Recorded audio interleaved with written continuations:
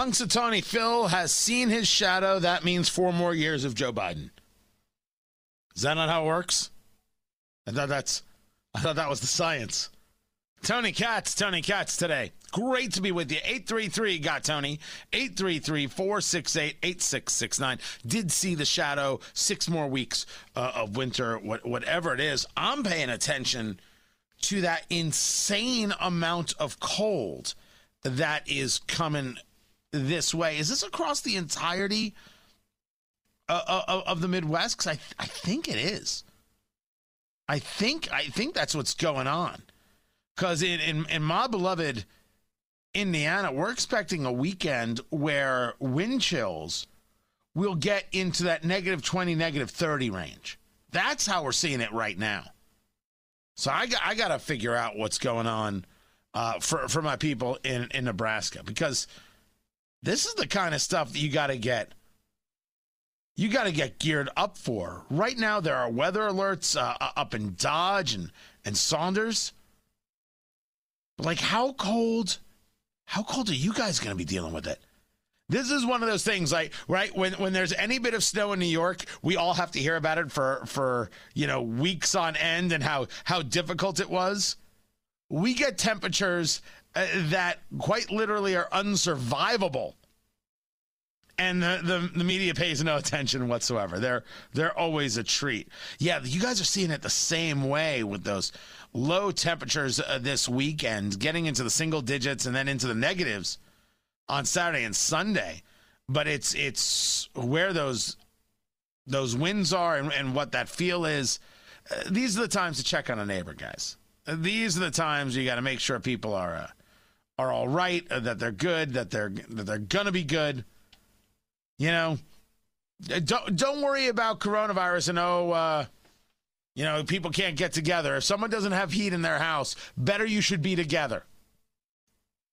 Just one man's thesis. You don't worry about what your doctors say. Worry about what Dr. Katz here has to say. And then there's this story producer Ari sent me. And this is about Drew Robinson. Drew Robinson is an outfielder for the San Francisco Giants. And it's the story. I'm not trying to get morbid here. This is just kind of amazing.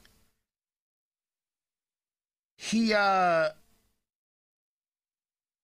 tried to kill himself. And one of the things that led to this was the quarantine. The pandemic, keeping people inside their house. No, you can't see this one. No, you can't see that one. No, you can't connect with other people. As we have discussed, and you guys know this to be factual, the damage done by keeping people alone is far greater than any damage from the virus. Doesn't matter what the CDC says. I could give a good holy damn what Dr. Fauci has to say. The facts are the facts. And he wrote the note, and he did the whole thing.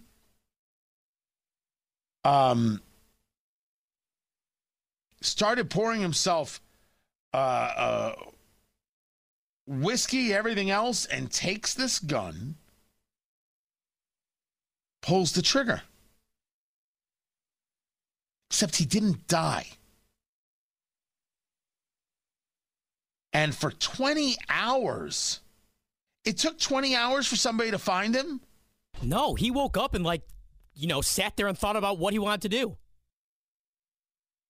So he had shot himself in the head. He's still alive, and he's just sitting there. He said he had the gun in one hand and a phone with 911 in the other hand. He was saying, what do I want to do? And he decided, I want to live. It's the craziest thing. It's a stunning and insane story on every level. I bring it up, and I know, producer Ari, I understand why this is the kind of story that gets sent my way. It is without question that we have damaged Americans in an awful way with these shutdowns and these lockdowns, and something that mayors and governors will never properly be able to apologize for. Well, it was a once-in-a-lifetime pandemic. So what? It's the same thing that when we have people who say, well, we have to do something. Yes, we know what the rules are, but these are extraordinary times. No. The rules exist for the extraordinary times. Anybody can do it by the rules in the easy times. It's totally easy or totally rational to be rational in the rational times. But how do you be rational in the irrational times? That's the question. That's the difference between us and them. That's the difference between the Yetzer Hara and the Yetzer Tov, the evil and good. That is the difference between leadership and absolute anarchy. Being able to keep your head. Being able to focus on the task at hand. Being able to remember that without the systems, we have nothing. Senator Bernie Sanders wants to pass this and that and the other in terms of money here and money there and money all around the place. And who's going to worry about actually following the Senate rules? Let's do budget reconciliation so we don't have to follow the rules, so we don't have to get the votes. Because these are extraordinary times. They're always extraordinary times. But the story here is one of depression and being suicidal. And it is always amazing to me that people are amazed that I can so easily discuss my own days of being depressed, my own days of being suicidal. Now, I will admit, I never pulled the trigger, but I'll also admit that I never put the gun to my head. Spent months in this fog, years trying to work my way out of it, months in this fog in my 20s and in my very early 30s. Could not get a job, could not keep a job, could not focus. Newly married, couldn't get anything right in my brain. And I was, as I have gone through it in my life, this started when I was a teenager. This started maybe younger than that, with certain levels of obsession, nightmares, madness in my brain, just pure, raw, unadulterated madness. And this followed me into college. I'm surprised anybody was friends with me at all. Really and truly, and just, as I've often discussed, everything got better when I stopped lying to myself. When I stopped lying to myself and therefore stopped lying to others, everything got easy. Everything made sense. It was stunning how well things fell into place. I mean, not perfect. There's still hardships and things like that. But I can remember living in Bradley Beach, New Jersey, and in this apartment above a house that had 2 bedrooms and 1 bathroom and wall air conditioners, and we could only afford one. And my wife was working, and I was, pretending I was working. I don't even know what I was doing. Sitting in front of a computer screen, looking at absolutely nothing, and I would discuss with myself all the ways that I could end my life. I went over it and over it. As I think about it now, and as I've thought about it since then, I don't know if an expert, a professional, a psychiatrist would say that I was suicidal, because maybe I didn't exhibit certain things that would put me in that category. It never dawned on me to do an act of severity outside the home. And all I was consumed with was, how could I do this and not just leave, and I swear to you this is true, how could I do this and not just leave a body for my wife to find? Much of it was centered around the idea of, how could I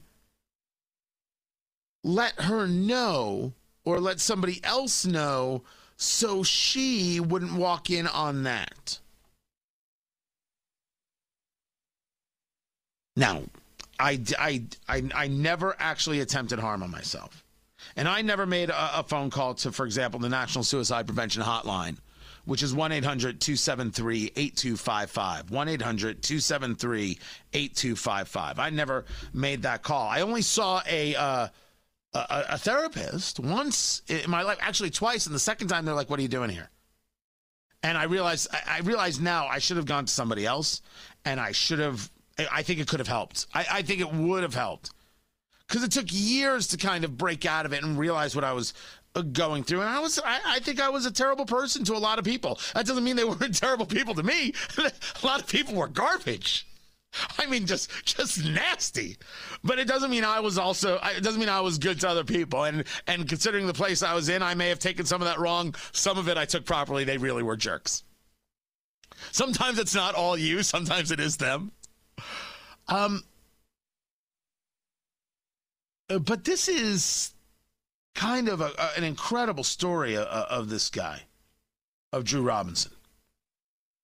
But it's a bigger story about what this moment in American history has done, world history has done. And there are people out there without question suffering through it. You're not crazy. You only feel that way. It's lonely, and depression is awful, and that cloud and that misery is real. Now, you got to go do something about that. And you're not going to get as lucky as Drew Robinson. You're not going to get the second chance. So, don't put yourself in that position. You're not crazy.